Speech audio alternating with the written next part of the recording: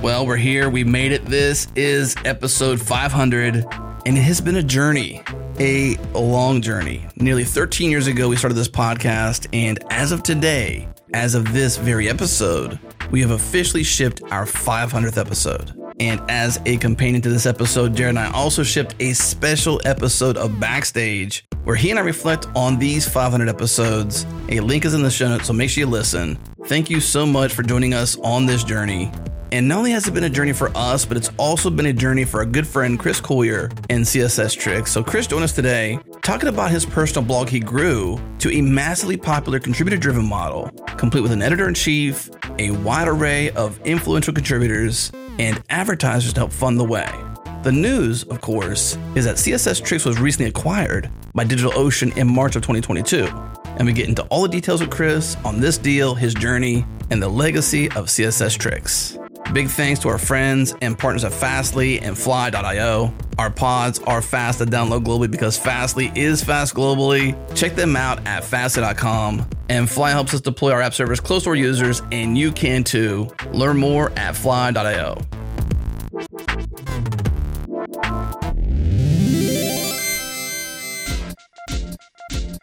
This episode is brought to you by our friends at Square. Develop on the platform that sellers trust. Support Square sellers by building apps for today's business needs. As a Square app partner, you can reach millions of business owners searching for trusted software solutions. As a Square Solutions partner, you can get hired by sellers on the Square platform, find new clients, and build apps that meet their needs. Square loves developers. They work hard to enable you to launch fast with their developer tools. You get a full sandbox environment, an interactive API explorer, live event monitoring, backend SDKs for PHP, Ruby, Java, .NET, Python, and Node. You get secure payment SDKs for iOS, Android, React Native, and Flutter. You get it all. Learn more and get started at changelog.com/square. Again, changelog.com/square.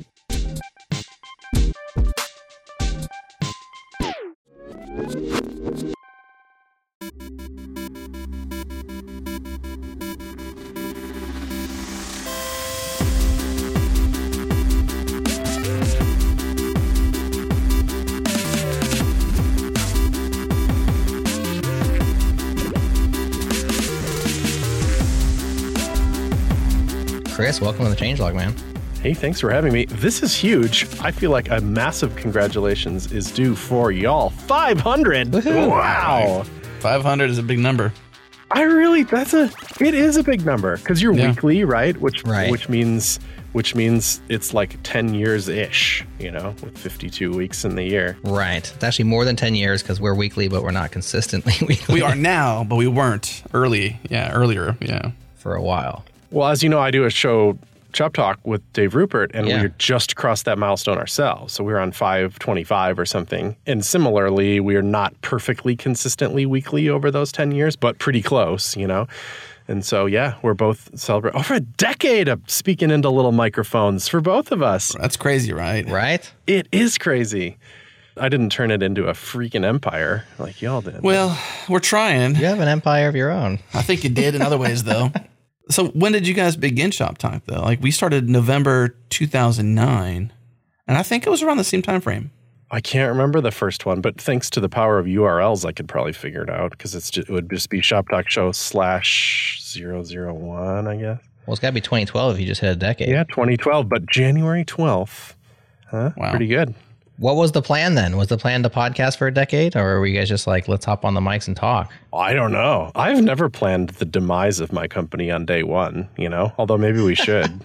Well, you got to have some sort of goal, right? Yeah. But, there's no shame in it. People quit doing crap all the time, Yeah. You just let it flitter away. But I tend not to, I have maybe that's some part of my DNA. You tend to keep things going. Yeah, I do. For better or worse, But I feel like people, like this is an abstract thought. Sorry to get deep on you right away. But I feel like people give up a little too early. Right. Generally. They're like, oh, this startup isn't working. Nah, I'll throw it into the dumpster and do another one, which can be smart because I think there is probably a point at which that you realize you haven't hit product market fit and need to do a thing. And that's smart. Like, why would you grind and hustle away on something that you have some evidence isn't working? But do you? Yeah. You didn't work on it hard enough, Whereas I'm the opposite. I'm like, I will never throw this away. I will grind on this thing forever until everybody knows it. I think that's especially true with podcasts because they're slow burns. Like the growth of a podcast. I tell people who are getting started, don't compare your podcast to a YouTube channel because the growth is going to be slow and consistent. People will do better than others. But don't look at your download numbers and just immediately give up because you're only reaching 100 people, because a lot of people never reach 100 people an episode. Right. But you just keep doing it, keep showing up. And as long as you're enjoying it and you get the process, you get better, it grows and it just snowballs over time. Yeah, hopefully you don't care that much, I feel like I've seen some success in that regard of I'm doing it because I want to be doing it, because I'd like to be doing it, not because I'm obsessed with some metric. Totally. I talked to a guy yesterday that wanted to start one for our town in Bend. We're 100,000 people-ish in Bend.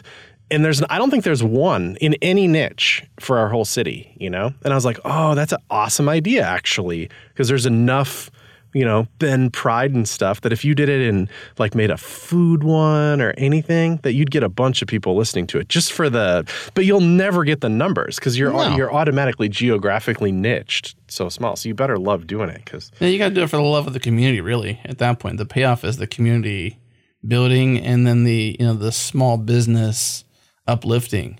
What if you helped a small business not quit because you brought a little bit more joy to their business and a little bit more business to their business, you know what I mean? And they saw the hope, I suppose, of their possible future where they may have quit or did it worse. I don't know, but you need a curator. Well, okay, so 2 questions here for y'all because you're podcast heroes too. So number one, the interview you're having me on, it's an interview show. Sure. A lot of your podcasts have guests. Is interview just the way to go? Or is it played out? I think conversation, really. I think it always has been interview, but I feel like it's never let's ask a question, and it's never really been a volley kind of interview scenario for us. It's been more of very conversational. And then in a lot of cases, we'll meander through certain topics and whatnot. So I think we often tell our guests, we didn't tell you this during the pre-show, but we often tell our guests, we don't have a set of index cards with questions written on them. We don't prepare an interview like you might if you're working for 60 Minutes or 2020 or whatever they do in the professional interview world. Or who's that guy for the Actors Studio where he asks the same questions at the end? If you showed up at heaven and what would you say to God? What's that guy's name? James?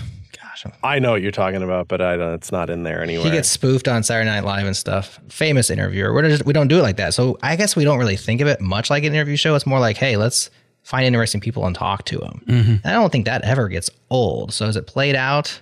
I mean, it is kind of a standardized format, but it's good. It can be good. Yeah, I know what you mean. I think that off the cuff thing is fun because then it gives you this vibe that you're driving around in your car and you're a part of the conversation too, almost, because it's so off the cuff and so much feels like you're just sitting, you're all on freaking bar stools or whatever. And right. That's pleasant. Yeah. It's heartwarming. Okay, so 500 then. Yeah. Is that social proof? Are there people finding this show on their podcatcher of choice? And they're like, look at this show, clearly knows what they're doing.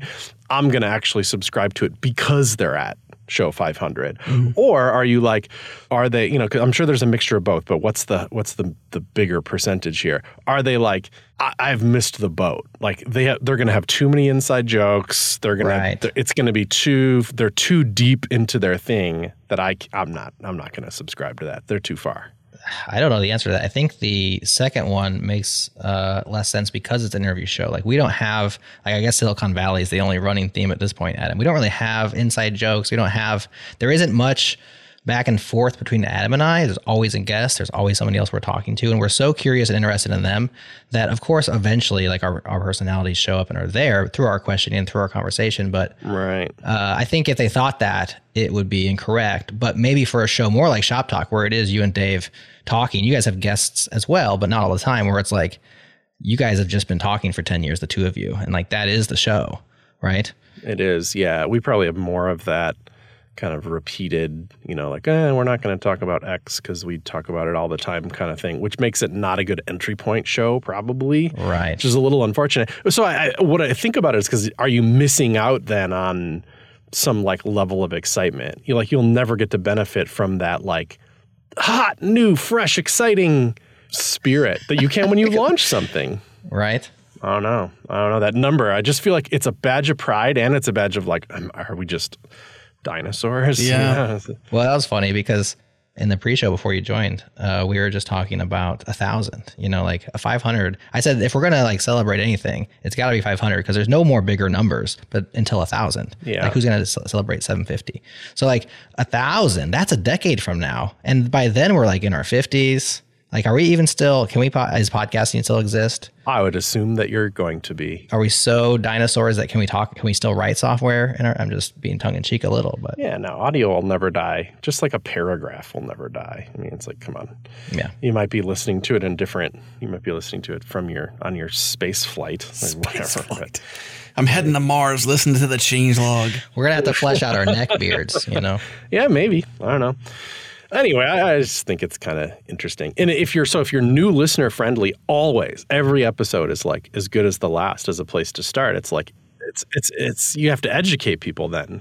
To that point, so in the intro we do say for new listeners, go here to subscribe. For longtime listeners, we have a membership. So if you want to level up and get closer to the metal, there's an ad-free version. There's some stickers that are yours, just waiting to be had. We're going to throw some other bonuses in there in the future and stuff like that, but. We do. On the same token, if there's like 3 episodes of some podcasts, I probably also won't subscribe to it. Yeah. I'll be like, ooh, that's going to be a little rough. I never thought about us having such a deep well, though, scaring people away, being episode 500. I just wish I could tap into some excitement. I wish that we could like do a show on Chop Talk and have it benefit from that, that launch kind of feel. And I just don't see a way to do it. Are you guys getting bored? No, I just want, you can't help but think about like a product, really. A product has a release. You do a new feature and then you go, I'm going to market the new feature. Well, we just added something new. I mean, we added a Monday news brief, which is like 4 to 8 minutes. It's just me. It's scripted. It's got like audio stuff coming in and we're just like talking about the news, what's going on. And we just get in, get out. So you're a network, so you get to benefit from that. Like we have a new show on the network, that's pretty cool. Yeah. And we get to pull in stuff from around our other shows as well from time to time, which helps things kind of cross-pollinate and be interesting, hopefully. That's the trick, Because I know you asked me on to talk about CSS-Tricks generally. Yeah, let's stop talking about us, man. No, but I think that was interesting. I never had like a network really, but in effect, I sort of did because I had CSS-Tricks and Shop Talk Show, which were not right. They're not related super directly, It wasn't Shop Talk Show by CSS-Tricks or anything. It felt like its own enterprise, We did the accounting separately, Yeah. And then CodePen, which is very different from both of them. But I could sell across them. They were mine still effectively. Right. And that was cool for advertising because I could put it together and make it look like a network buy, essentially. And that was highly effective. Yeah. Yeah, we have that across our own shows. We don't have different properties. Like ours are, I guess, more tightly aligned in brand than yours are, even though you are kind of the brand that ties all 3 of those together. Yeah, still you get to say I buy across multiple shows. I'm sure it doesn't hurt. Well, I wanted to go way back because I discovered you as just a guy on the internet a long, long time ago. So long ago. And I'm wondering when Adam discovered you. I'll tell you when I did because I don't even remember what you were doing. Was it a video podcast? Was it on YouTube? I don't know. I didn't discover your website. I first discovered you in a video. You're basically like doing a Twitch stream, but this is like way, way, way before Twitch existed. And you were just like building a sidebar. And I remember you were like, you had a drink there, maybe it was water or something, but you were just like hanging out on a video, building a sidebar for a website. And I remember it was like kind of the first time I saw somebody who just like shared their whole screen and did stuff. And the one thing that struck me, I'm like, this guy has so many things in his doc. I just couldn't believe your doc was just... You should see it now. It's double. It was just... And then you had the cool, like all the Adobe apps icons, And I was like... This is very interesting. I've never seen something like this. And I think it might have been, did you ever do like a video podcast of you like coding back before YouTube? Or maybe this was just like very early. Oh, yeah. Well, for sure. CSS-Tricks has you can go there still. CSS-Tricks/screencasts. I think that's the URL, or at least it'll redirect you to where it needs to go. And did you syndicate those via like they would be in the iTunes podcast store back? They were and still are. Are they? Like if I were to, CSS-Tricks is sold to DigitalOcean. So there's new people at the helm running it. Although Jeff Graham is there, went to DigitalOcean at the time of the sale. He was the lead editor for me, and he's the lead editor now. Right. So it has some of the same lineage and stuff, which is pretty cool. But it's a WordPress website, right? If I were to go in there and say new screencast, and put all the little data in and stuff, this is so old. Like that time that you're talking about, like when I first started it, YouTube probably existed, but it for whatever reason didn't seem like I would just go all in on YouTube. It just didn't feel like that was what people did. So I'd shoot the video and get some like MP4 or something, and then find somewhere to host it, which unbelievably to me, I was able to figure out S3, Nice. Get the freaking video on S3. Yep. And so when I post it from WordPress, there's like custom fields in WordPress, and not like cool advanced custom fields. I just use the old school, like built into WordPress, like little drop down menu thing, and made one of them for that S3 URL. It was just like, I named it like, URL to video or something. Then I pasted that in there. And then when you visit a screencast page, and there's other metadata too, like how long is it and blah, blah, blah, blah, blah. Then I made another custom post type of thing in CSS-Tricks that would create an RSS feed just from screencasts, and then it would grab all that extra metadata stuff that was basically defined by like whatever iTunes wanted. Like when you craft a feed for Apple, it has to have all that extra crap in the in the XML. Mm-hmm. I just put it all in there and then submitted it to Apple, and they took it, and it's still on there to this day. So if I publish a new screencast, it's it updates that RSS feed and it goes to Apple. People don't really. It's just not a thing anymore. Like, how did video podcasts just died? It's interesting because they launched right alongside audio podcasts. Like for the very beginning, Apple's like... Yeah, to this day, you can still do it. I didn't realize that because it's crazy how audio took off inside of iTunes back then. Video really didn't. No. And now we're kind of, in a sense, coming full circle because now we have like Spotify adding video podcasts back in. Apple's starting to talk about them again. Of course, there's a proprietary. Spotify's is proprietary. You have to like upload the video into Spotify, I believe. Yeah. So it's lame.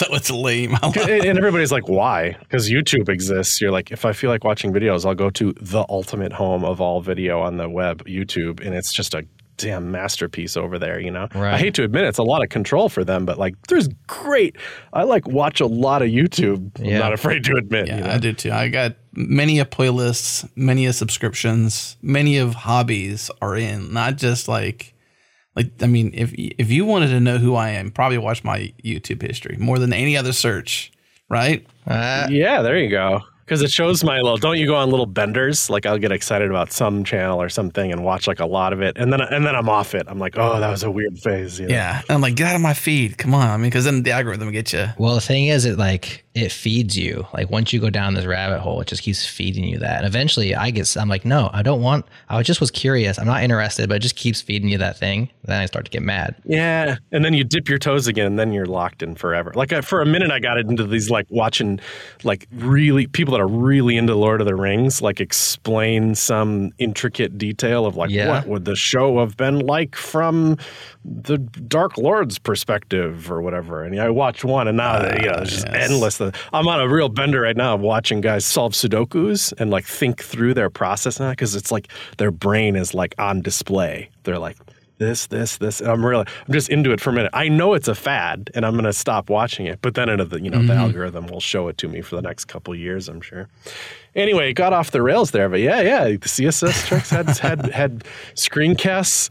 I'm hesitant to say pre-YouTube because I don't know the date that YouTube launched, but I hosted them myself. Pre-YouTube would have been at least before 2007, right? Because YouTube was around 2007. I remember listening to Leo Laporte on a podcast talking about the internet pipes, like literally That was the ongoing meme at that time. I think it's like the origins around there of the internet, like pipes being. Well, that one politician called it a series of tubes, didn't he? Was that exactly like a series of tubes? Yeah, that's what I'm referencing. Sorry. I think of Leo Laporte too, because he did video way back. He did in a nice studio. Very committed to quality. And he later admitted like that whole deal was probably not worth it. Like, but now he's probably happy he did because it's kind of gone full circle and video is like important again. For me, though, Chris, I think I don't know if this goes back before your screencast days or right around the same time or when Jared caught up with you, but I remember you before you worked at Wufoo with Kevin Hale and them. And this is like less conf days. So this is like 2009, 2008, 2007 timeframes.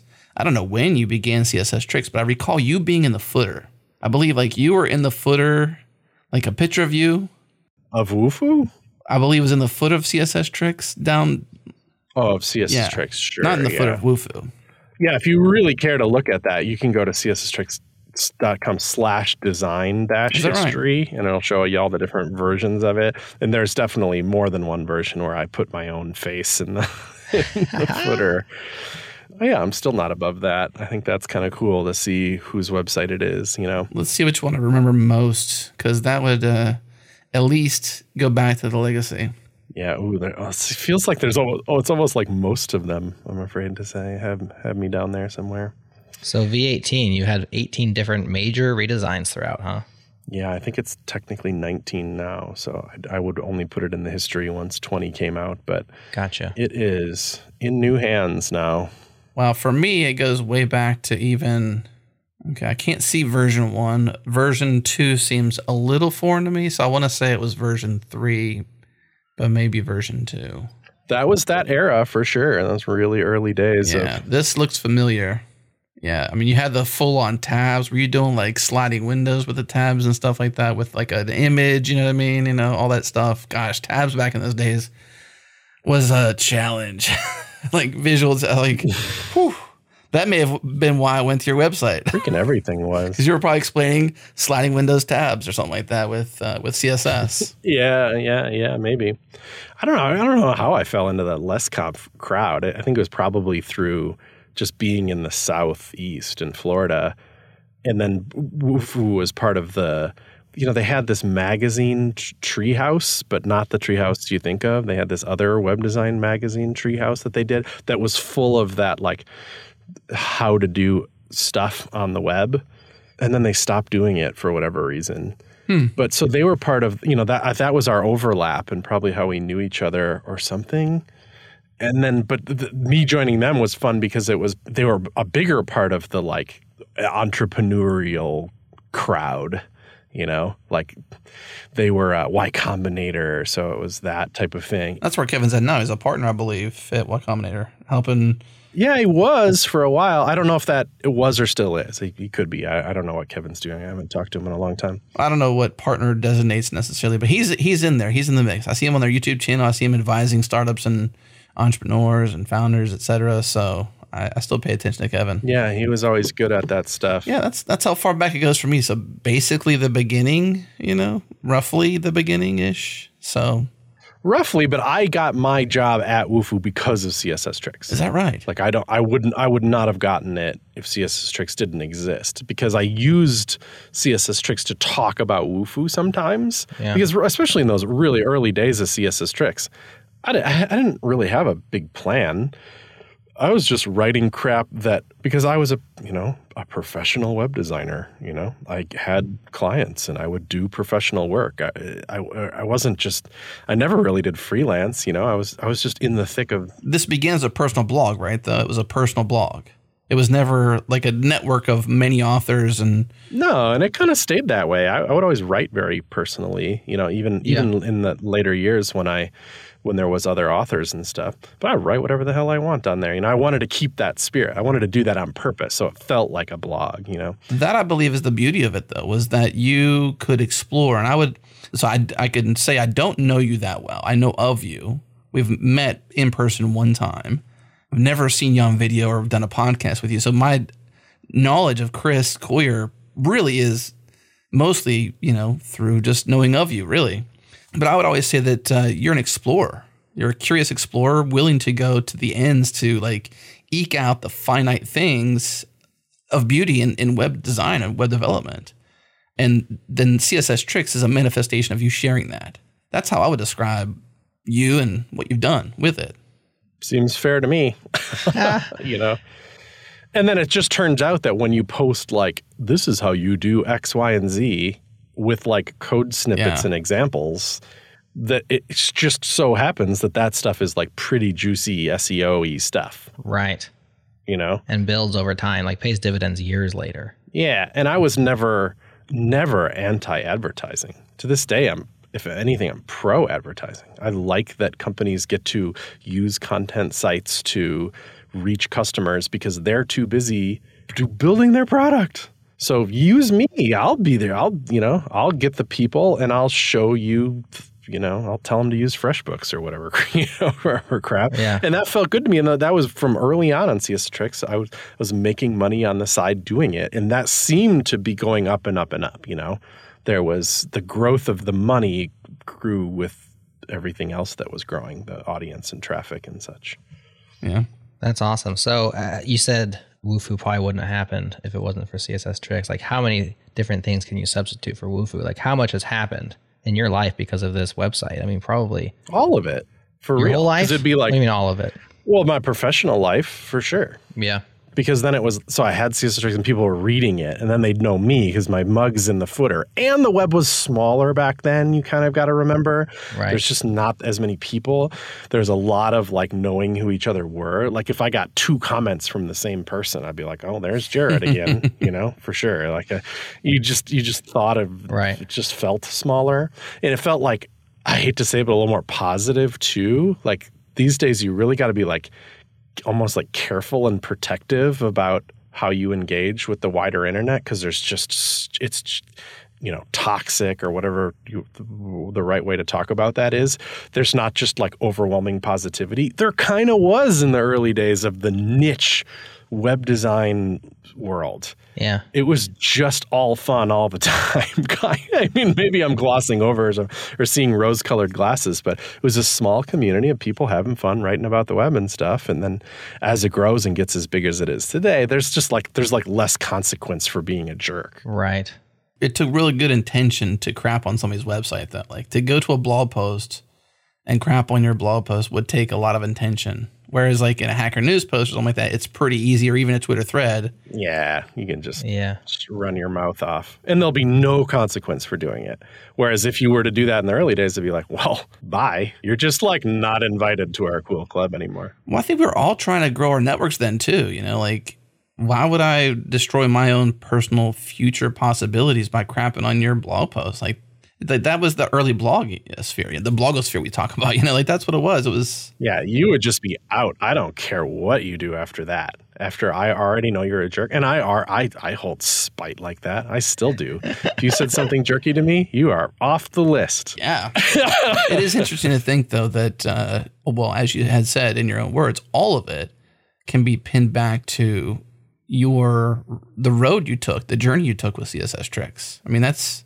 Congratulations. I mean, for putting in all the work. I mean, we talked, about quitting early. You'd said that, and the grind. Like, I mean, this is how many years of CSS-Tricks? What's the addition? Like, when did you begin it? What year? What's the culmination of years? How much dedication did it take? It was 2007 was the first. So 5 years older than, it's 15 years instead of 10, just a little bit of extra there. And those first 5 years were so small though, that by the time 2012 runs around, CSS-Tricks was already not big, but like big enough to matter. I was already definitely getting invited to speak at conferences quite a bit and stuff, which would definitely never happen without CSS-Tricks. And then conferences have their own kind of little snowball effect to them, or at least they did. They're different, yeah. Things are weird now. Who knows what's... Yeah, but then it was kind of like, wow, you're a conference guy, that opens doors of itself. There was less conferences then, though. Yeah. Right? Like, yeah. You had a list apart. That was like the premier place to be. I'm sure you spoke there. Like, there's just a lot of conferences now, right? Yeah, and that one was a milestone for me because you don't just get invited to that without having done anything else. By the time you're at Event Apart, you've already done you've done something to, I don't know, earn your spot there in a way. So that one still feels special to me. I'll be at that one this year for one of our shows, and it still feels cool. Nice. Yeah. But that opens other doors. Like if you were to do consulting or whatever, I didn't, but I could have, like that, because people know who you are then and all that. So I've never had a professional door open to me that wasn't opened essentially by CSS-Tricks.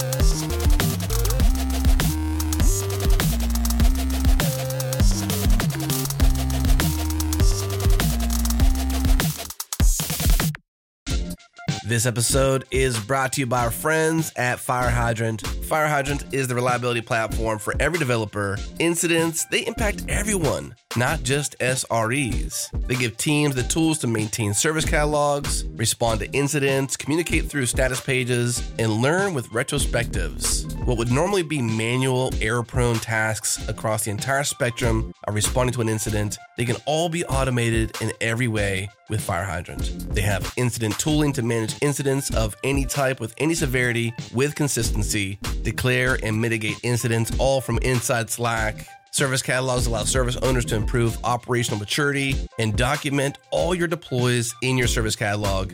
Incident analytics allow you to extract meaningful insights about your reliability over any facet of your incident or the people who respond to them. And at the heart of it all, incident runbooks. They let you create custom automation rules, convert manual tasks into automated, reliable, repeatable sequences that run when you want. You can create Slack channels, Jira tickets, Zoom bridges instantly after declaring an incident. Now your processes can be consistent and automatic. The next step is to try it free. Small teams up to 10 people can get started for free with all Fire Hydrant features included. No credit card is required. Get started at firehydrant.io. Again, firehydrant.io.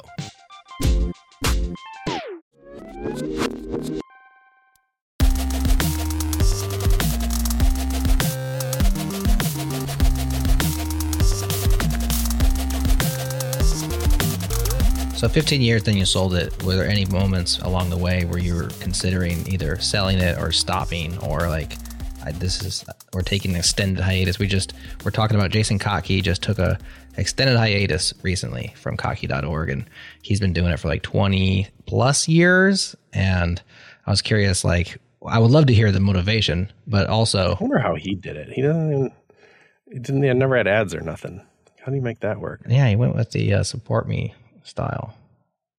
Yeah, but must have worked. That never works. That never works. It's true. It's always a bonus. It's really to give your most loyal fans a way to be a little closer. Yeah. Make it beneficial for them. Give them something special, and pay for the paid for Slack or the paid for Discord or whatever it might be that costs money to make it happen. It's usually a break even scenario. It's never like, oh, we're getting rich from this thing. Yeah, I'm a fan of the model. I just mean like, dude had a family and lived in New York City, which has the highest rents ever in the world right now. Manhattan is like 5,000 plus for any given rent. Yeah, that's whack. Right. So, right, that's a lot of members, despite him being like the world's best blogger, which, you know, you can have that crown, Jason. Here you go.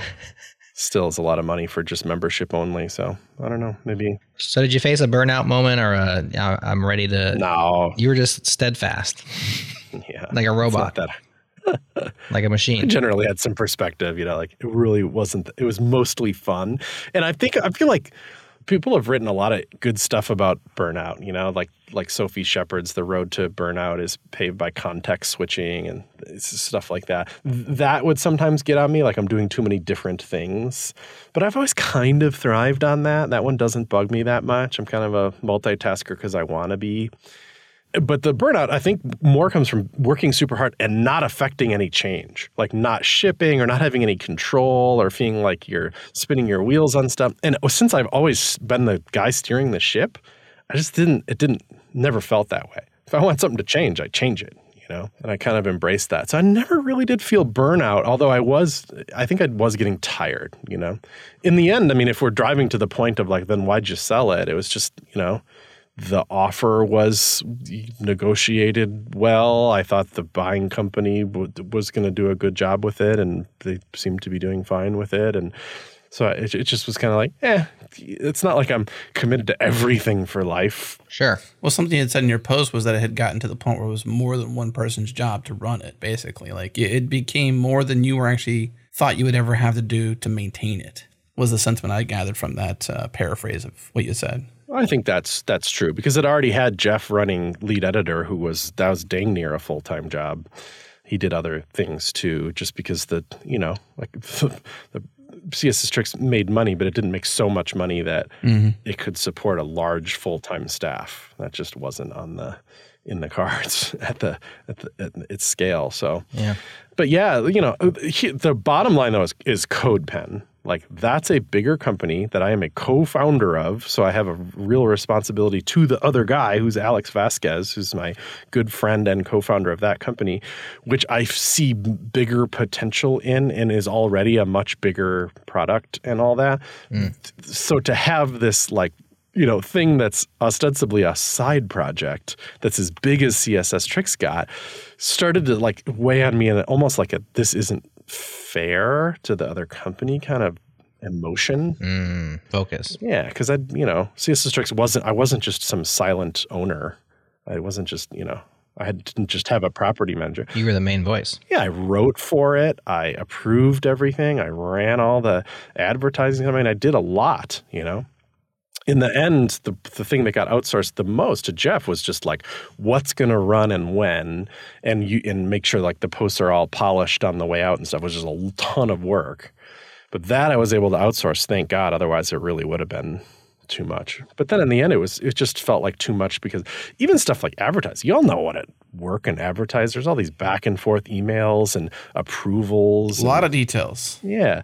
And then I'd have to come into this booth where I'm sitting right now and just be like, blah, blah, blah. It's the best thing out there for memberships or whatever, And I was happy to do it because I like advertising, but I had to research who they were. I didn't even always know who the advertiser even was necessarily. You had to care, Chris. You had to care. Yeah. And it's hard to do when you're so busy, right? I mean, because you do care and you want to care, but you can't care about all the details when you have a multifaceted, responsibility tree like you do. Like with CodePen, if they needed you more and you had to care for these details in CSS-Tricks and you just couldn't show up or as well as you wanted to, at some point, you had said, you kind of do it as a service. It's different too if CSS-Tricks has a longer life possibility than what you can give it currently, right? Because if you didn't do this acquisition, you would kind of keep going down that road. But if you gave it more room to grow outside of what you can give it, you actually allow it to do more because it actually can do more, right? Absolutely. I think that'd be kind of cool. Another version of it is, let's say I'm just you know what, I'm going to effectively sell it. I want to step away all the way where I literally basically don't even have say anymore. What you need then is just a product owner or something that you really, really, really trust. And I would totally have trust Jeff to do it, but it didn't come to that point where I had to have that conversation with him. Do you want this? And then what can I offer you to make it worth it, And then you still own it. So if something were to happen to Jeff or whatever, guess who's right back at the helm, It's a burden. So it's kind of I don't know. It felt a little better to walk away a little bit.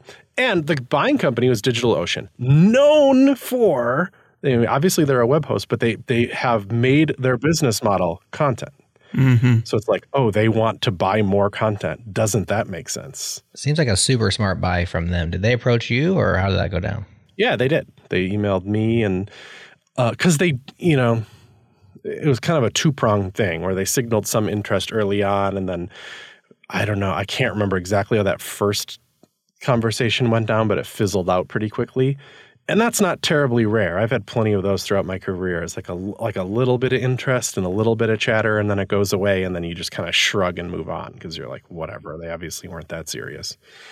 But the second time around, I think they had some like almost like level of guilt or something about that, because it was kind of like sorry about that last time. We were in, this is where we were as a company then. Let's contrast that to where we are as a company now. And they painted this picture of like, we just took this huge round of funding and this is our, new stated business model. We have such and such people in charge that believe X, Y, and Z. And so they're trying to sell the like, this second time is different. So give it more attention. And I was like, that's cool. Like it seemed almost more important to them than it did to me, They thought maybe you were scorned, Yeah, perhaps. Well, you've already admitted here. Do you admit that often that you're pretty spiteful long term to people? Yeah, he's gonna hold the grudge. So I'm never crossing your line ever again. I mean, I will never do it. I'm just saying, you get crossed off, Adam. You're out. Yeah. It's only so much time on this world. I ain't got time for second chances. Just kidding. Whatever. I don't even know how I feel half the time. Yeah. Anyway, then then we did back and forth. There's a lot of like due diligence stuff. Like, what's the answer to all these things? What are these metrics? Like, how does this part of the business work? Blah, blah, blah. And eventually would lead to offers, because they did this thing, which I think is smart, probably pretty commonplace, but I don't sell that many businesses, so I don't have a lot to reference of the like, let's do the throw numbers out early to make sure that we're, quote unquote, in the ballpark. Because if you don't want to do 3 weeks of work to get that first number and have it be like, ha ha ha, no buy. Right. Like that would be the worst. So at least throw me a range or something. But the funny part about that is the range then becomes reality, because you can't throw out numbers without them essentially being pretty real. Right. So there's just a little bit of back and forth, and eventually I got to the place where I was happy with it and was like, all right, let's do it. It really wasn't that hard. As far as business sale goes, a laundromat would be more complicated, because a laundromat will have a lease, it has a bunch of equipment, it has employees, it has all these things that are actually kind of hard to deal with in an acquisition scenario. And I was just like, oh no, it's just me, no equipment, no lease, just some IP, sign this document. Okay, here you go, bye. I don't want to underplay it because it was plenty of work. But. Right. Accounts, DNS stuff, I'm sure. Yeah, we did all that.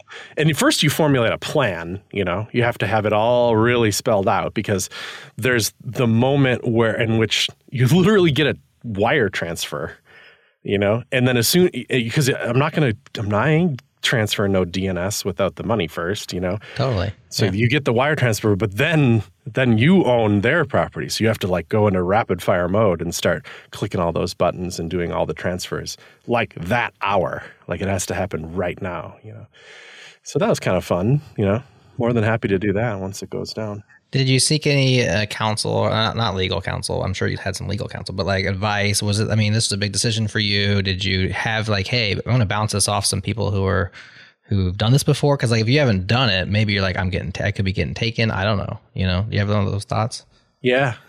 I reached out to all kinds of people and talked to them about it and tried to, I don't know, just spelled it out, see what they thought, see if they had, and then even more so when the numbers started coming around, being like, how would you value it and stuff? And I never did get like a valuation of the company done, which probably a lot of people gave that advice. You can pay for that. It just was a little, it's hard, it's such a weird company. It's a little hard to do, and it's a little hard to find somebody that's particularly qualified to do it. So I ended up not doing that. But what you kind of know what your company's worth, because you have your own accounting to go on. You can be like, this is what the company earns per year. It has this kind of trajectory.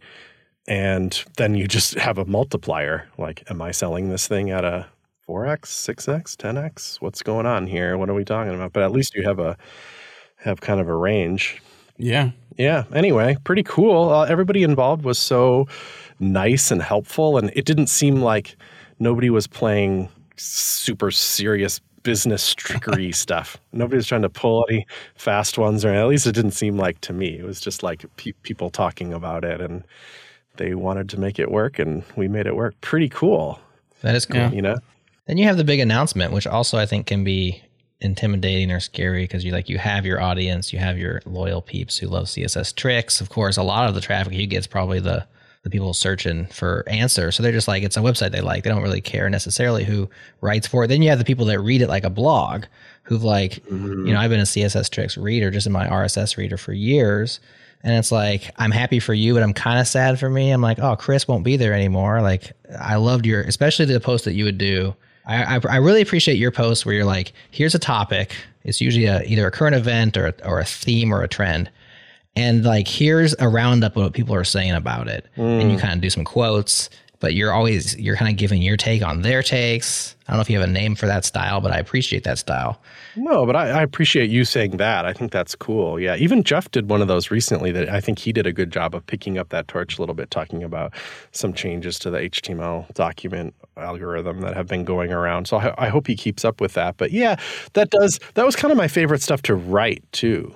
Because like y'all, I've been around a while. So when I see stuff go down, I'm like, right. I don't automatically know what's going on, but I feel like just with a little research and talking and stuff, I can kind of figure out the vibe, you know, which is, I guess, kind of for like little homegrown journalism, you know. I always hesitated to call anything I did actual journalism because I think there's some pretty strict rules to what you do and requirements to kind of get the official journalism badge. Yeah, there's people with degrees that probably prefer you don't call yourself that. Their degree says they are one or something. Yeah, and I know I made some mistakes, you know, like you should, at a bare minimum, if you're going to publish some like industry event news kind of thing, you should reach out to the major parties who are involved for comment and talk to them and get the thing. And then I think that's kind of like a bare minimum journalism requirement. And then, and possibly like lighten up on the opinion, you know, whereas I didn't want to lighten up on the opinion. No, you're just writing, you know. I wanted to weigh in.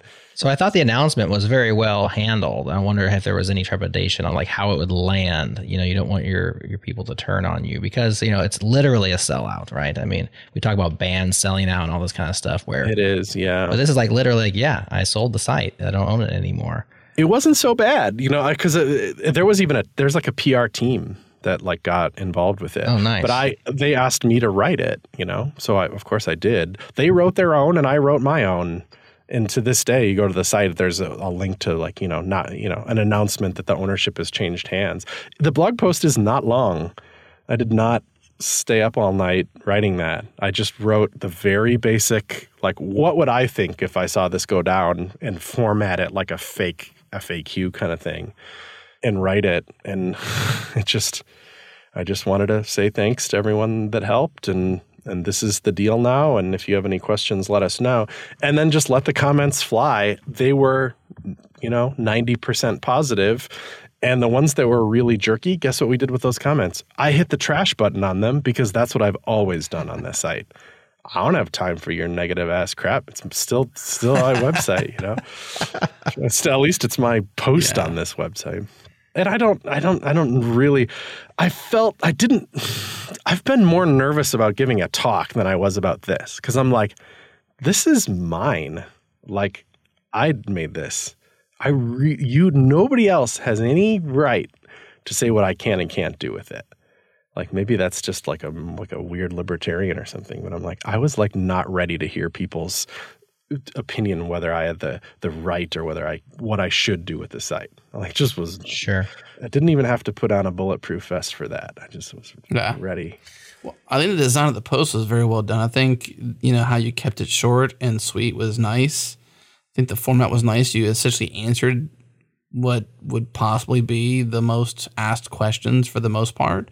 And you turned it around. You said, hey, you know, in typical blog form, share your thoughts in the comments. And obviously, if they're negative, they're going to get trashed. You didn't say that in the post, but that is the truth behind the scenes. Yeah. And honestly, with DigitalOcean, they've had their history and they've always been even good with us. Back in the beginning of our relationship with them, it was about the community. Like, I learned how to build a Linux server, an Ubuntu server that's still running today because of a DigitalOcean, you know, documentation, you know, and I became comfortable with Linux and comfortable with running Ubuntu and comfortable with like standing up, you know, various things. just because of That's cool. They do have that's what everybody told me about back-end posts is that they have them. They're almost even a little dry. They're always like how to stand up Ubuntu on this type of server or whatever. They do a great job, an amazing job taking care of that. And just knowing that investment into that side, to me, I would say like when you have somebody acquire something as beloved as CSS-Tricks has been and is, you want to make sure, sure, you can do whatever you want, Chris. It is yours for sure. We would love it if you give it to somebody who's going to nurture it the same way you have, right? And I think DigitalOcean is the closest you can get to that. So when you say this is a sellout, Jared, or whatever, like I know literally it is, this is the closest you can get to making it not, the negative side of sellout. You know what I mean? Where it has a good suitor to take care of it. And as you'd mentioned, Jeff went with the team and is carrying the torch still yet. And there's lots of plans and it's got new opportunities. Like this is the best way you could have done it. Yeah. I hope that plays out. It's still relatively new. Right. And I don't really know. I have no inside information about what they're going to do. They've been publishing content. Jeff's at the helm. I'm even still on the repo. I can see commits to the site and stuff like that. So I'm sure they have plans for it and whatnot, but I just am not privy to it anymore. Because that was a big question is like, well, are you still like around? Are you still like running it? Because that can happen too, an acquisition in which that you just, now you work there, but you're still involved. And this was not that. I haven't written for it since the day yet. I may still, because as far as, I know for a fact, Jeff's been asking me to write something here and there. And it's just tricky because I'm like, well, part of the feel of it was to let go of that. Right. So like, it's not like I don't want to forever, but something about it hasn't felt super right to just, just be a writer on this thing I don't own anymore. And to be perfectly frank about it, like I own other businesses. I don't have that many skills and assets in the world, but writing technical content is like a kind of one of them. Right. So like I might want to use that skill and ability somewhere else for stuff I own. Mm-hmm. That's what I was going to ask is like, it was an outlet, and so you still have probably at some point a desire to write. And so I was like, well, where are you going to write now? Are you going to just tweet everything? It's going to be 100 thread tweets now, or are you going to actually write other places? It could have been, but that always was nervous to me, like it's always like, don't put too much of your time and effort on somebody else's platform, I have blogged a lot more on my personal site, and I've managed to, I just write a lot less than I was before, but every week at CodePen, we send out a newsletter called the CodePen Spark. And I decided to just because I can do this, because I own that too, I put a new section in it called Chris's Corner. Nice. And I write every week about whatever I want to, web platform style. Dang it. Now I got to go subscribe to that sucker so I can hear what Chris thinks about stuff. Yeah, you do. You do. It's just my own little editorial every week in that newsletter,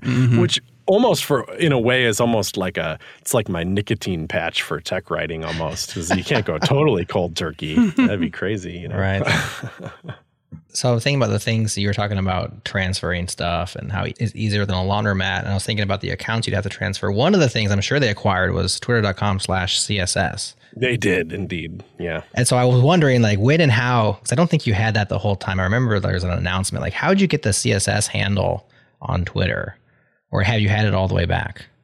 No, a guy wrote to me one time and said, I own this thing, but I don't make use of it. Do you want to buy it? And we that was a whole negotiation too. I ended up buying it off of him for kind of a combination deal of promoting his SaaS product and money. Okay. And it wasn't that much money. And to me, it was almost a vanity. Wouldn't that be so rad to have this? Right. And DigitalOcean made it pretty clear that they would want it. Yeah. I assumed they would want it. And I left it pretty automated. So that doesn't have as much personal stuff on it as even the website did, really. It was mostly just a system we set up to automatically post new content. And that felt fine to go in the sale. So would that be the kind of thing that would be a line item on a sale to DigitalOcean? Was that they valued that separately, or was it just yeah, we're gonna want that, and you're okay, because the price is already good? I don't know. Was that a conversation that had to be had when they said we want it? Well, it's gonna cost me this much. Let's increase the price by that much. You remember? Yeah. No, I mean, All right. Fair enough. Throw it in. Yeah, we didn't really piecemeal it out. It was early enough that it was just like, yeah. It's giving away those things is a reduction in my mental technical debt anyway, Right. One less thing to worry about. Yeah, let them do it. It was kind of fun. Mostly they've just kept up with automatically posting stuff. But that was an interesting thing after it happened. There's a couple of tweets that had a little bit of that, like, this is obviously for engagement kind of feel, which usually kind of works on social media. Everybody's lately in the past week, there's been a lot of like making fun of that, like, Microsoft Word is used by 10 million people, but not everybody knows all these tips and tricks to make the most of it. Here's a thread. Yes, gosh. There's a lot of like making fun of that happening this week on Twitter. That's the main character of Twitter, at least in my feeds this week. Yeah, I'm seeing it. They didn't quite do that, but that is just one of, ever-changing spirit of like engagement style tweeting. And I think they toyed around with that a little bit, and it was so the people didn't like it. I think they got lambasted a little bit. Yeah, which was too bad because it really wasn't that bad. When I looked at it, I was like, whatever. They're just making some point about some historical CSS content. It's not.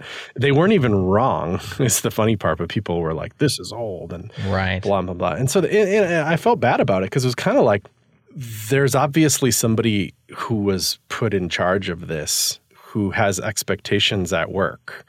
And for them to be like, let's do nothing, let's have it be exactly the same as it was before, doesn't really seem like they're doing their job. So what do you do? Well, I don't know. It depends on if that person is a social media person or unfortunately, this is so niche.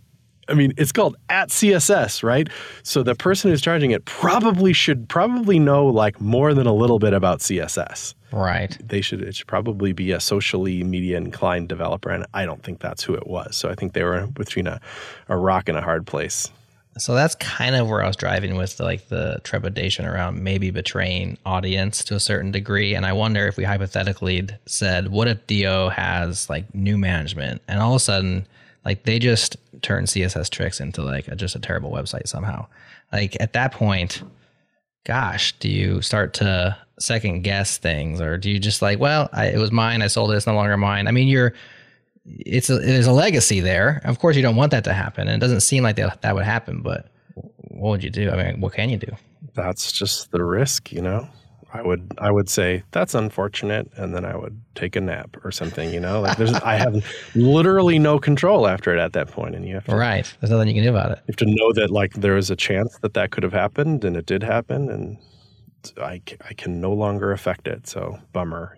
I definitely wouldn't go to Twitter and be like, look at what they did to my baby. I was like, you sold it, bro. Yeah. Well, that's good for you because that shows the like emotional intelligence that you have. Ability to detach. Yep. Right. Because like sometimes you can be like, I mean, if ever we had Changelog be acquired, it'd be, I don't think I would probably have the same sentiment, but publicly I would have that sentiment, but inside I might be like, man, that really sucks. I might be a little emotional about it because it's just challenging, really, because like you put so much. It's also a little bit relative. Like, do they definitely ruin it, or are they just doing it differently than how you would have done it? Right. Like this was just like a small microcosm. Of course, I'm imagining like the worst, but like that's a stupid hypothetical that probably will never happen. So why worry about it? Well, and here's the other thing that happened when they tweeted this. And it was something about like how you set font size or something and related to rems or something. And it got hundreds of comments. So it worked. Mission accomplished, Yeah. I'd say. Oh, yeah. So no seller's remorse yet, or probably ever at this point. I mean, you're a few months away, so it's pretty recent. It's March, right? At least announcement wise. Yep. And like I said in the post, I had a contracting agreement with them to stick around, tie up loose ends when it was, make sure that the flow worked or whatever. And that has just concluded. So you're officially free. You're footloose and fancy free. I'm not even in the Slack anymore. What are you going to do with all your spare time? I'm going to work on CodePen. That's what I have been doing. And what's interesting though, I've been so stuck on front end for so long, partially because I like it. That's where my skill set is. But I also felt like well, that's what I write about. That's what I have an audience around. And now I in a way it doesn't matter as much. Like I don't have to be as up to date on front end stuff. And I've kind of been like, you know what? I don't know that I have the ability to do this, but I'm going to try the best I can to just switch to back end. I'm literally just going to spend all my time thinking about and trying to be more useful on that, especially because that aligns with kind of what we need at CodePen. We've always been stacked on the front end side with lots of skills, and we've always been just needing it on them. But we have great back-end developers, but it's just traditionally over the course of it, back-end has always run behind. And I've been like, I should have these skills. It's almost embarrassing that I don't, of working on the web that long, that I don't know as much about back-end development. And we've been undertaking this big transition to just get everything on Go. And there's a whole million reasons for that we don't have to get all into. But it's been pretty positive for us to like embrace that language and move a lot of stuff to it. I see that you have a Go podcast over there, so new subscriber.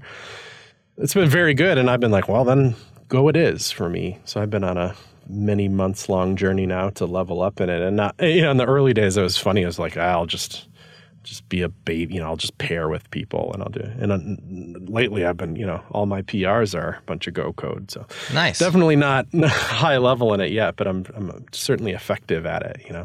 In the end, it's just a language, right? It's not like a. So I could imagine like a go-tricks.com upcoming soon, or a backendtricks.com. Yeah, I don't think I have the confidence that I did then. Part of being able to write about CSS early on was like not knowing how dumb you are. Right. Yeah. In a way. Yeah. That I'd almost be like too scared to do it now. I'd be like, oh my God, I can't publish. You got a reputation to uphold. Dumb, trite stuff. Like I was happy to do it at CSS-Tricks. Those early posts, I wasn't saying anything of interest, and I was probably wrong on half of them. I can't start a new blog now and be wrong about half of what I write about. I don't think that's going to fly. Well, GoTricks does have a ring to it. Yeah, I mean, I do really like the language. I've been convinced by my co-founder chose Alex, it for us as like we're going to write our APIs in this, we're going to write all our services in this, so we're going to port our web servers to this. And every time we've done it, it's worked out great, because the speed difference between what we're doing in Ruby and Go is so extreme that it's almost just silly. It opens doors that you just couldn't do before. Like, if we did this in Ruby, we'd, spend this much money or spend this much time or something. And Go is just, sometimes many orders of magnitude cheaper and faster.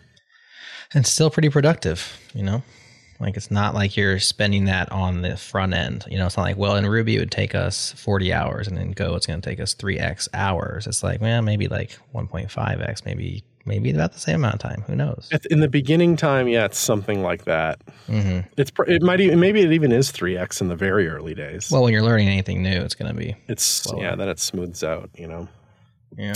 And there's something about the language of how it's typed that, and like the chances of you shipping some like something that's broken in a really like small nuanced way is not. It doesn't. It either works or it doesn't, for the most part. I'm sure there's like little bugs you could write, but it feels more sturdy in a way. Mm-hmm. There's less magic that can go wrong. There's a lot of typing. Like my PR today is like, I'm like, what is that? 1,500 lines? What? It's just very typey language, I feel like. Anyway, that was a side quest, huh? Well, I'm happy to have a new Go Time listener. Maybe at some phase you'll face that imposter syndrome. Come on, Go Time, and talk about that CodePen transition. Might be a cool show. Yeah, it's a lot. We are, like everything we do, we like choose to transition to something, and that becomes a, multi-year process that's never even, I remember a long time ago where like, we're going to switch to React because it's just the nature of state and such on the web is like, it's a perfect match for what we're trying to do. And that transition isn't 100% done still, like 6 years later. Wow. Or whatever, and it's not because we should just stop and focus on that. There's all, there's some, like any business, there's just reasons for things. It's not like things are in shambles, but big transitions on big old apps are tricky. Well, you mentioned that you have responsibilities at CodePen, and you've talked about your new I guess, direction into back end, some exploration, more curiosity, more exploration. What's happening at CodePen? Like, what's the next big thing for you guys there? Yeah, it's a little too early to talk about, but it's like CodePen has been the same for a hot minute. And it's not because there isn't like little features that we could knock out. We could, it's just we spent a long time doing that to turn CodePen into what it is today. So the spirit has been like, let's slow down, have a little bit bigger of a vision, embrace some of this new tech, and then embrace like what's happening in the expectations of developers and try to like make a next generation CodePen that's more capable and more aligned with what developers want out of an app. And then also crucially, like that's designed for change better than we are now. Because if there's one thing that is just so obviously true to developers that have been developing for any length of time is that the stuff that you use to do development just changes. Like React at some point will just not be big anymore. People just won't use it because they'll use some other new fancy thing. So like you can't go all in on that. You know, processors kind of come and go.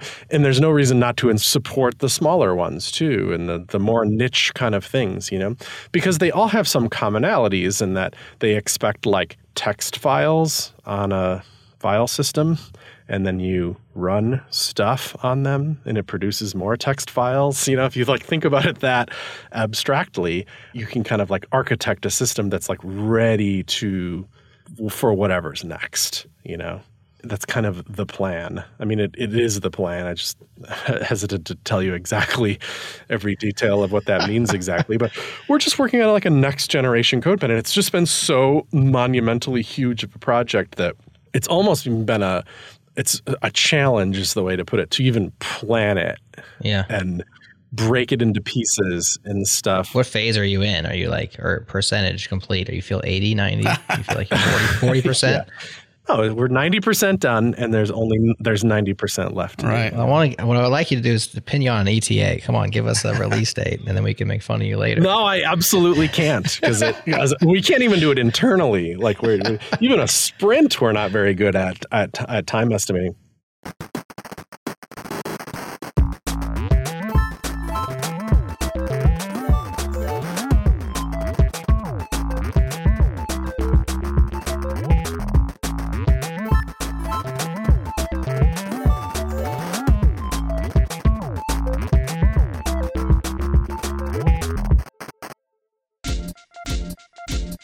Hey friends, this episode is brought to you by Sentry and their upcoming developer experience conference called DEX. Sort the madness. Deploying new code can be a lot like making a really great sandwich, taking a bite, and having all the contents fall out. It's exciting, it's chaotic, and it's maddening. If you know the feeling, then DEX by Sentry might just be for you. This is a free conference by developers for developers. We'll sort through the madness and look for ways to improve workflow productivity. Join Sentry for this event in San Francisco or virtually on September 28th and discover new ways to make your life a little easier. Save your seat now for this event at bit.ly/DEX2022. Again, bit.ly/DEX2022. This link is in the show notes. And by our friends at Retool. Retool helps teams focus on product development and customer value, not building and maintaining internal tools. It's a low-code platform built specifically for developers. No more UI libraries, no more hacking together data sources, and no more worrying about access controls. Start shipping internal apps that move your business forward in minutes with basically zero uptime, reliability, or maintenance burden on your team. Some of the best teams out there trust Retool: Brex, Coinbase, Plaid, DoorDash, Legal Genius, Amazon, Allbirds, Peloton, and so many more. The developers at these teams trust Retool as their platform to build their internal tools, and that means you can too. It's free to try, so head to retool.com/changelog. Again, retool.com/changelog.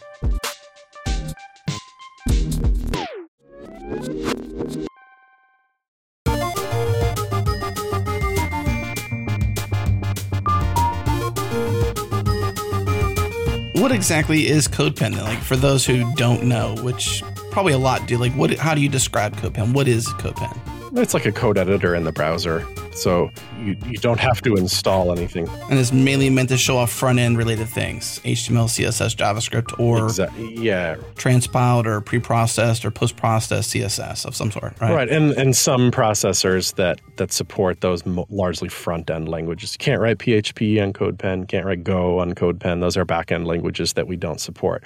You're only writing HTML, CSS, and JavaScript, with the exception of stuff that pretty simply compiles into those, like Sass does and like Babel does and the like. That's pretty much all. Is it mainly for demonstration of these things? Is it ever a production thing, the artifact? I mean, production-ish, like if it's... Only very rarely. Because we have a product called CodePen Projects, which is different than pens on CodePen, although pens are much more heavily used. Projects looks a little bit more like VS Code. You go to that and you actually see a sidebar with files and folders in it. Mm-hmm. Pens were limited to you see these 3 panels. You write HTML and CSS JavaScript in those panels. You cannot add an additional HTML file. You cannot add an additional CSS file. You can link them up and point to them, but you can't in the same way that you're used to local development having a or run a processor over the whole file system like you'd expect, or npm installs whatever you want, that kind of thing. But the project manager did have a more proper file system. And one of the features then we built into it is the ability to deploy it. Just deploy it very simply on CodePen itself, meaning you hit a deploy button and we put the stuff in a bucket and point a URL at the bucket for you, and you have a static website.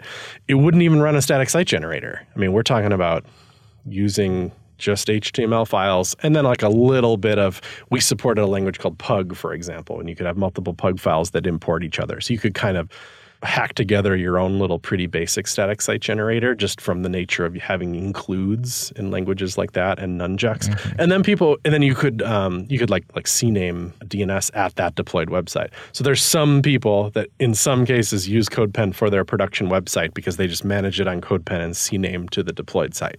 And it was, you had to click deploy to send up the new files. So that means CodePen itself was kind of like your dev environment. Right. You could play with it, change stuff, and not worry about it being on the production site, and then when you're ready, hit deploy, and it would go out. So that means you version stuff too in there, I guess, to some degree, or nope. So they threw versioning out the window then, basically, to use CodePen. They did, but you also didn't have to learn Git or anything. You had to learn nothing. You just came to the website, you typed some stuff, and you hit the save button. And you want somebody else to look at the code, just send them the URL of the project, and they could look at the code. So there's some stuff that made it so easy that it's used. It's used to this day. People pay to use it in that way. And because we've been at it so long and we've been so freaking dedicated to fixing absolutely anything that went wrong with it, just using Sentry and bug reports and anything to just make sure it's just so solid. Because we were sick. At one point, we were just getting sick of bugs. We're like, why don't we just fix them all? Let's just fix every bug that's possible. It's kind of like inbox zero, but it's bugs. Yeah. Bug zero.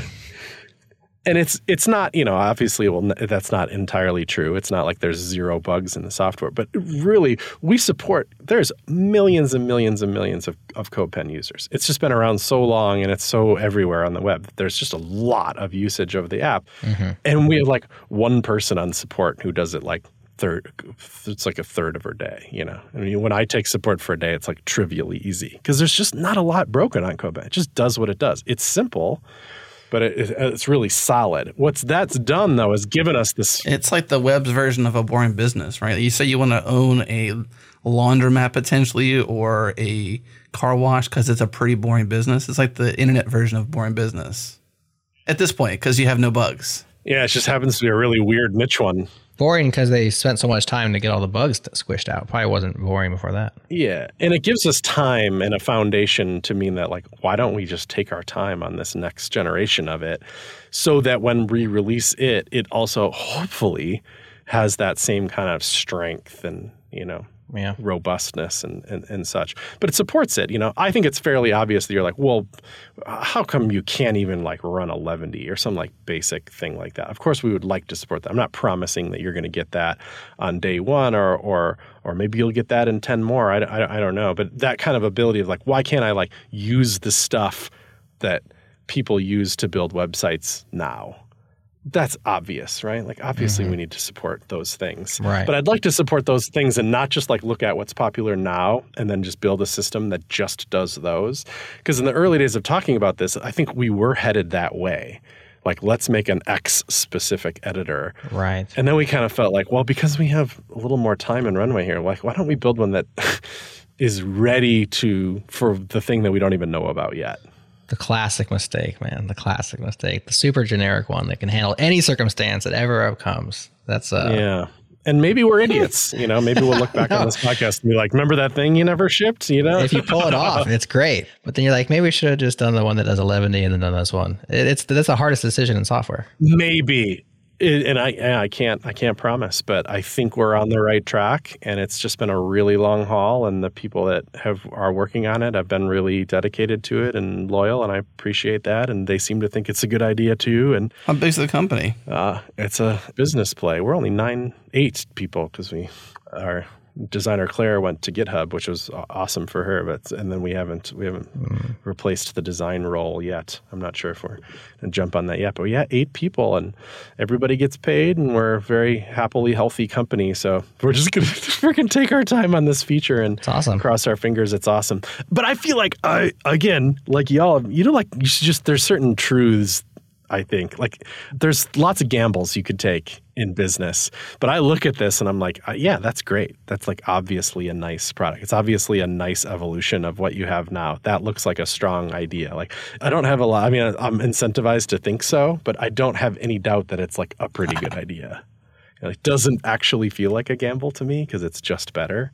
Fun times. I have 2 unrelated questions. I'm not sure if you have anything else left, Adam, and then we'll let Chris go. Do you have anything else on the CodePen side, maybe, Adam? I was just going to observe on what seems to be the revenue drivers for CodePen. That was really it, and that was mostly curious because it seems like an interesting revenue model where you have a pro membership, so some sort of paid tier, and then also advertising. So you're sort of like you accept advertising as a company, which is sort of strange because you're not really a SaaS, right? But it's kind of a SaaS because you have monthly advertising. Well, because they have so many pens all over the place, right? Is that what the advertising model is? That's the thing, is because it's freemium, it's always kind of felt like, man, a lot of people use this site for free. Well, I mean, like even in like your challenges, those are sponsored by folks. You know, they're brought to you by X people or like, so you've got like this advertising. Chris is a salesman. That's what he knows. He's good at it.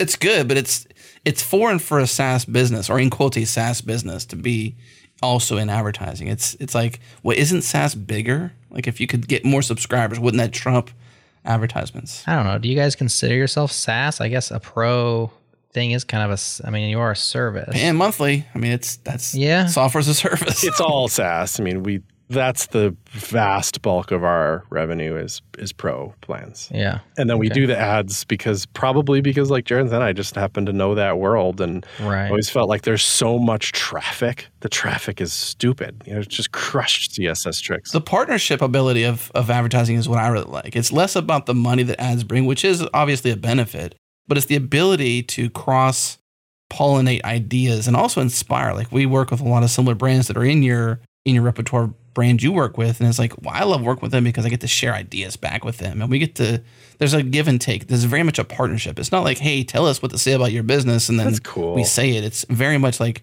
what do developers really care about SourceGraph, for example? I see there's one of them. It's a sponsor of ours as well. Right. See, how do they cross over? How can we really help them? Like you said before, connect with our audience. That's better than what we do, frankly. I think that's cool, and I wish we did more of that. But I hate to say this because I love all those companies too, because they hand come through me. Like I approve these companies, right? So like I like what they're doing, but I'm not giving them a lot back other than just clicks and stuff. And very honestly, if we did markedly better on pro plans, I would very much want to. And this is not my decision alone, so I would have to. This would be a company decision that we would talk about. I'd just get rid of them, Yeah. It's like GitHub don't have ads, Like I'd rather be like GitHub than... That's why I think it's strange that for those reasons. Like it seems like there's... It is a bit strange. The larger upside is on scaling SaaS, not scaling advertisements or partnerships even. It absolutely is, but I just can't the choice then is like, do you just throw it in the trash tomorrow? You're like, oh, but that's money and I like money, Mm-hmm. Well, it gives you more runway on the other stuff you want to build. I mean, it's like what it does. And does it really diminish the brand at this point? I don't think it necessarily does. I think not knowing what's behind the scenes involved in it, I would say there is dividends worth investing into for it. That may not necessarily be strictly monetary. It's more like, because there's lots of brands who you really can't help reach developers through these mechanisms, and it's relevant. Like, that would be an interesting play, wouldn't it? To like, it would be I'll tell you right now, it'd be way more risky to like, maybe we just give away the product and like instead of doubling down on the SaaS, double down on the branding and advertising and stuff. It would be harder to earn exactly what we earn now and grow it. You could do both. Don't do and or. Do both. That's my suggestion, is do both. Yeah, maybe. Why not both? Yeah, that's why I'm hesitant to throw it away too soon, because I do think there's some potential in like... Well, let's talk behind the scenes or something. I'm happy to like dig in further if you want more advice or some unsolicited advice at least. I love... Adam always is there for unsolicited advice. I have to be protective at the moment. It's not that I don't want to talk about it, but I'm like, we got to finish the damn thing. You know what I mean? Yeah, totally. That's very much my emotional level at the moment, is like, I'm working on the biggest project I've ever worked on in my life. And I, through every fiber in my being, I need to finish it. It's not that it's dragging out. It's just that it has to get done. And it's hard to see when you have this many tickets and this many things to do, it's hard to even see the light at the end of the tunnel. And it's there. It's there. I just have to be protective over my time and choices to get there. All right, 2 real quick ones, and we'll let you get back to your Go code. So the first one is, as you move to the back end, like before you become front end irrelevant, while you're still tapped in, sort of tongue in cheek, I'm sure you're going to keep your eye on the scene. But like, what in the front end space, what's interesting, what's burgeoning, what do you have your eye on? There are things that are like tickling your curiosity at this point. Yeah, it's so interesting right now, because it's almost a silly time to not be writing about CSS, because there's maybe never been a hotter time, and like how fast CSS is dropping new stuff and stuff that there is to talk about and explore. Like if I was only working on CSS-Tricks, it'd be a freaking heyday for content, Right. Because there's, this container query stuff is very hot, and it's about to drop across both Safari, meaning every browser on Mac is on iOS, and Chrome, which is just so crazy dominant on the, and it's the only thing that's unknown is when Firefox is going to drop it. And I bet they will. So it's like all of a sudden we're going to have container queries, which is like opens up some insane doors. It's not just like, oh, now there's a little thing. It needs to be explored and figured out and talked about and see how companies are going to use it and talk about that. There's almost like unlimited stories just with container queries. And it's only a third of the kind of ball that it exists within, which is container units too, which are a way to size things based on the size of the container that it's in, which are also very untapped territory of what that's going to unlock in the world. And then there's this thing called style queries, which very few people are talking about, but it's lumped right in with container queries. But it's a way to say like, hey, is the parent of the thing that I'm in have background pink? Oh, well, then the text color should be black. Oh, because wow. Black. So it's a way to express something in CSS about like what's happening style-wise in my container. And I think that might really change how CSS is approached, because in a way, it's almost like antithetical to how you should write CSS, because you should just be very emphatic about what you're setting and not like leave it up to rendered chance. But now that that's happening, I wonder if that will end up being rethought. And then there's scoping that's dropping and cascade layers, which are ways to like affect the strength of CSS that you're applying in a way that they're kind of an answer plus to what happened with CSS and JS for so long. That's going to change everything. It's like just the nature of CSS is getting wild. I mean, all of a sudden has just dropped. Has is like a parent query. Like you can say div has p, and you'd be like, oh, does this div contain elements that have p's in them? Right. Forever, that was just assumed absolutely impossible in CSS. It was like, no, not only can you not do it, you will never be able to do it. So get over it. And all of a sudden you're like, just kidding, we have that now. That's nuts. What that unlocks in CSS is like, it's almost like unknown, because there's all these simple use cases, kind of like, oh, this is a card component. Does it have a button in it? Because if it does, it's kind of like a call to action card. If it doesn't, it's kind of like a content card. And I can style the whole card from the top on down with that information now that I can know it. That's the obvious use case. Yeah. But as I've known through writing about CSS for so long, what actually happens, how it actually transforms how people do and write CSS is a little unknown right when stuff drops. It takes a minute to suss out all the like what's actually going to go down with this. And what has does is unlocks, like, because you can go back up the tree in CSS, it changes a lot. Because you write on the body, you can write like body has, and then like an elaborate selector that figures out kind of like the state of the page. And then you're back up at the body, so you can not only style the body, but then go back down the tree again and style whatever you want. It unlocks this, tornado of styling possibilities, essentially based on like the state of the DOM. That's just weird.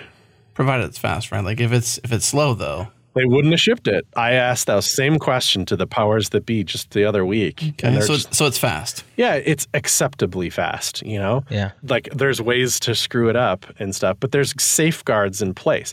Just like with container queries, there's some things you have to set up on the page first that make sure that they're fast. Because that was the problem before, is that it had too many like weird infinite loop potential and look back potential in the parser. There was like, we can't do it. It's too weird. It's not how browsers work. It's too slow. But now they're saying like, well, in order to use the container query, you have to say that it's like contained on its inline size, which is a little like weird to explain and talk about. But it has some like limitations of what that element can do then. And because that exists, then container queries exist. Has is a little similar. There's some limitations to what it can do. Does Has, its presence being available now, does it make you rethink everything, basically? Well, yeah, but like it takes a minute to rethink everything. You're not just like, oh, because that new pathway unlocked, a flood of thoughts happen that immediately fill in my brain. It's almost like you just have to recognize that it's there now, go about your day-to-day work, and hope that your brain thinks about it when you need it. Yeah.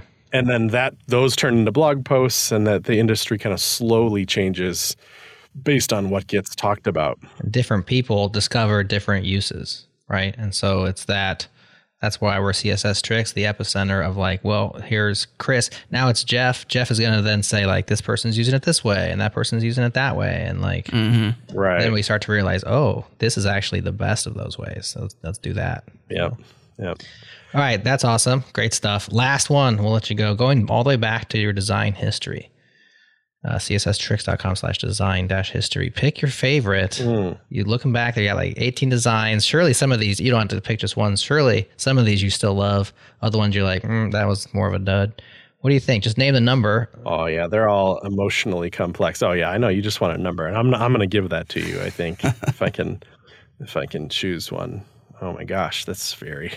Now I almost regret telling you that. And what is the selection criteria? The one that evokes the most joy. I'll pick 17 because even though it's fairly recent history, but it's because I got to work with Kylie on it, an Australian designer. I think she's here at Apple now in the US, but was so just a joy to work with and so clever, and it changed how I had to. It forced me to do stuff that I would have never done before on it, and in a way that the other ones were just me for the most part. It's just like my own design sensibilities. So when I see that one, I'm like, oh, that was so cool to collaborate in a way that I never got the chance to do otherwise on it. But another one I'd point to is, I look at it and I don't even, it's not like I love it now, but 13 was so white. It was one where I felt like the design was getting too complicated or something, and I just wanted to see what it would feel like to just tear it all down, and just let the type speak for itself stronger and stuff like that. So that I don't know how long it lasted, but I was so pleased to have been able to really tear things down. And I think that it set up a bunch of future designs because things were so torn down. It was easier to do more later, to do stuff. Yeah. Yeah. So it's almost begging for it now, like this current design has been iterated on enough times that it would be tempting to do a tear down design again.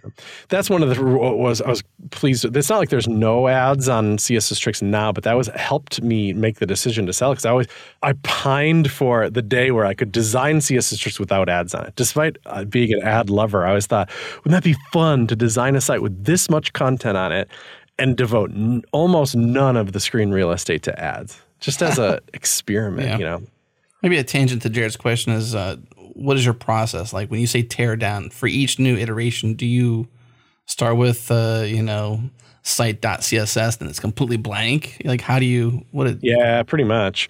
It's a WordPress website though. So what I wouldn't throw away is all the templates, because it's just too much to think about. It's only a CSS reset essentially. Yeah, I'd throw away all the CSS for sure. And then I would go to like Figma or something and try not to think about the templates and stuff. Think about like what a cool design would be without thinking about the code at all, and then make the templates match that design and then write the CSS on top of that. But knowing that you're not going to think of everything in the design process, so when you have to go back into code and because you can't throw away like any template because they all have to do something important. So if I forgot to design that, hopefully the new design kind of suits it and it's a little bit obvious what to do. But if not, then go back to design and get ready for that template. But yeah, there's certain things that the kind of the skeleton of the site just are their choices that would be hard to undo. So I just won't. But now it's not my problem at all. So we'll see what they do. I'm sure that they will morph it to look more DigitalOcean-y over time. I guess the question, would it remain WordPress? Would it make sense to not be WordPress? Oh gosh, there's probably so much there. Why replace it? That gives me extreme anxiety, and I almost want to not think about it, because I was like, whoever makes this decision, I really want it to be well considered, but I can't make it because I'm too emotionally attached to what. But at the same time, nobody knows better than me what WordPress is offering. What is it doing for this site? Right. And it's a lot. And if you were to just tear out WordPress just because you don't like it or something, or you don't have expertise in it or something, those would be okay reasons. I mean, I've done less for less, but just be really careful, I guess. Like there's there be dragons, there be dragons for sure. Careful out there. Yeah. Choice beware. I guess one more side tangent question to the whole entire conversation, I guess, considering DigitalOcean, where did you host CSS-Tricks? Was it on DigitalOcean or was it somewhere else? And no, it wasn't. It could be. There's no reason it can't be. It's just it's so out of the box WordPress. It's so boring. Yeah. It was for a long time, it was Media Temple because we had a deal. And then when that deal went away, I was interested in finding another hosting deal because WordPress hosts are always looking for that kind of thing. And so I picked what I thought would be where I wanted to host it. And then I reached out to them with a proposal, like, how about CSS-Tricks is on you? And that was Flywheel. And they're still around. They were snatched up by WP Engine. It's pretty big. They're both good. That's an Omaha company, Flywheel, from my hometown. Yeah, indeed. I've been there. Oh, have you? Hung out with them at one point. Yeah, they have a really cool office. It's a real success story from that town. Yep. I know all those guys. Yeah, they did a great job with it and still do. And they're still kind of independent. And they made a really cool local hosting product for WordPress that I thought was like just such a strong move for a hosting company and stuff. And yeah, so that was a long partnership at the end. And then it just, as far as I know, it still is on Flywheel. It's just It'd be interesting to see how long it is because DigitalOcean. You know what I mean? Like, yeah, I mean, it's a question of resources, I'm sure. Like, if I was in charge of it at DigitalOcean, I would just pluck it over. It would take one day. It's not a trivial change, really. It's just more like hosting rights is more what it's about, right? Yeah, I mean, then you can put this site is hosted by DigitalOcean at the bottom and mean it. Not only is it owned by us, but we host it too. Okay, we can host WordPress here. Yeah, and you'd think, because there's obviously so much money in WordPress. I mean, not sure. to drag this out as I really got to go, but like it's, when it's freaking half the internet or whatever it is, why wouldn't you say WordPress works great on DigitalOcean or whatever hosting company is trying to bet? And many of them do. But.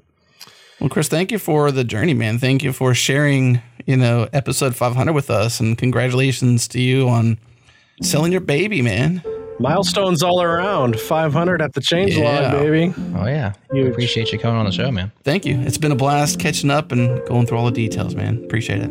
Yeah. Take care, fellas. We'll talk soon. See ya. All right, episode 500 is in the can. Thank you so much for tuning in, and thank you so much for Chris Collier to join us and share in this moment the legacy of CSS-Tricks, and hey, episode 500 of the Changelog. A big thanks once again to our friends and our partners at Fastly and also Fly.io. Fastly makes our pods fast to download globally because, hey, Fastly is fast globally. Check them out at fastly.com. And Fly helps us deploy our app servers close to our users, and you can too. Learn more at fly.io. For the close ear and the long-time listener, you may have noticed some new Breakmaster beats on this episode. Hey, they're banging. Thank you so much, Breakmaster. You are awesome. And of course, last but not least, thank you to you for listening to the show again. Hey, all the way to the very end. I appreciate everyone around the world who listens to our show. And if you haven't subscribed yet, head to changelog.fm for all the ways. That's it for this week. We're done. We'll see you next week.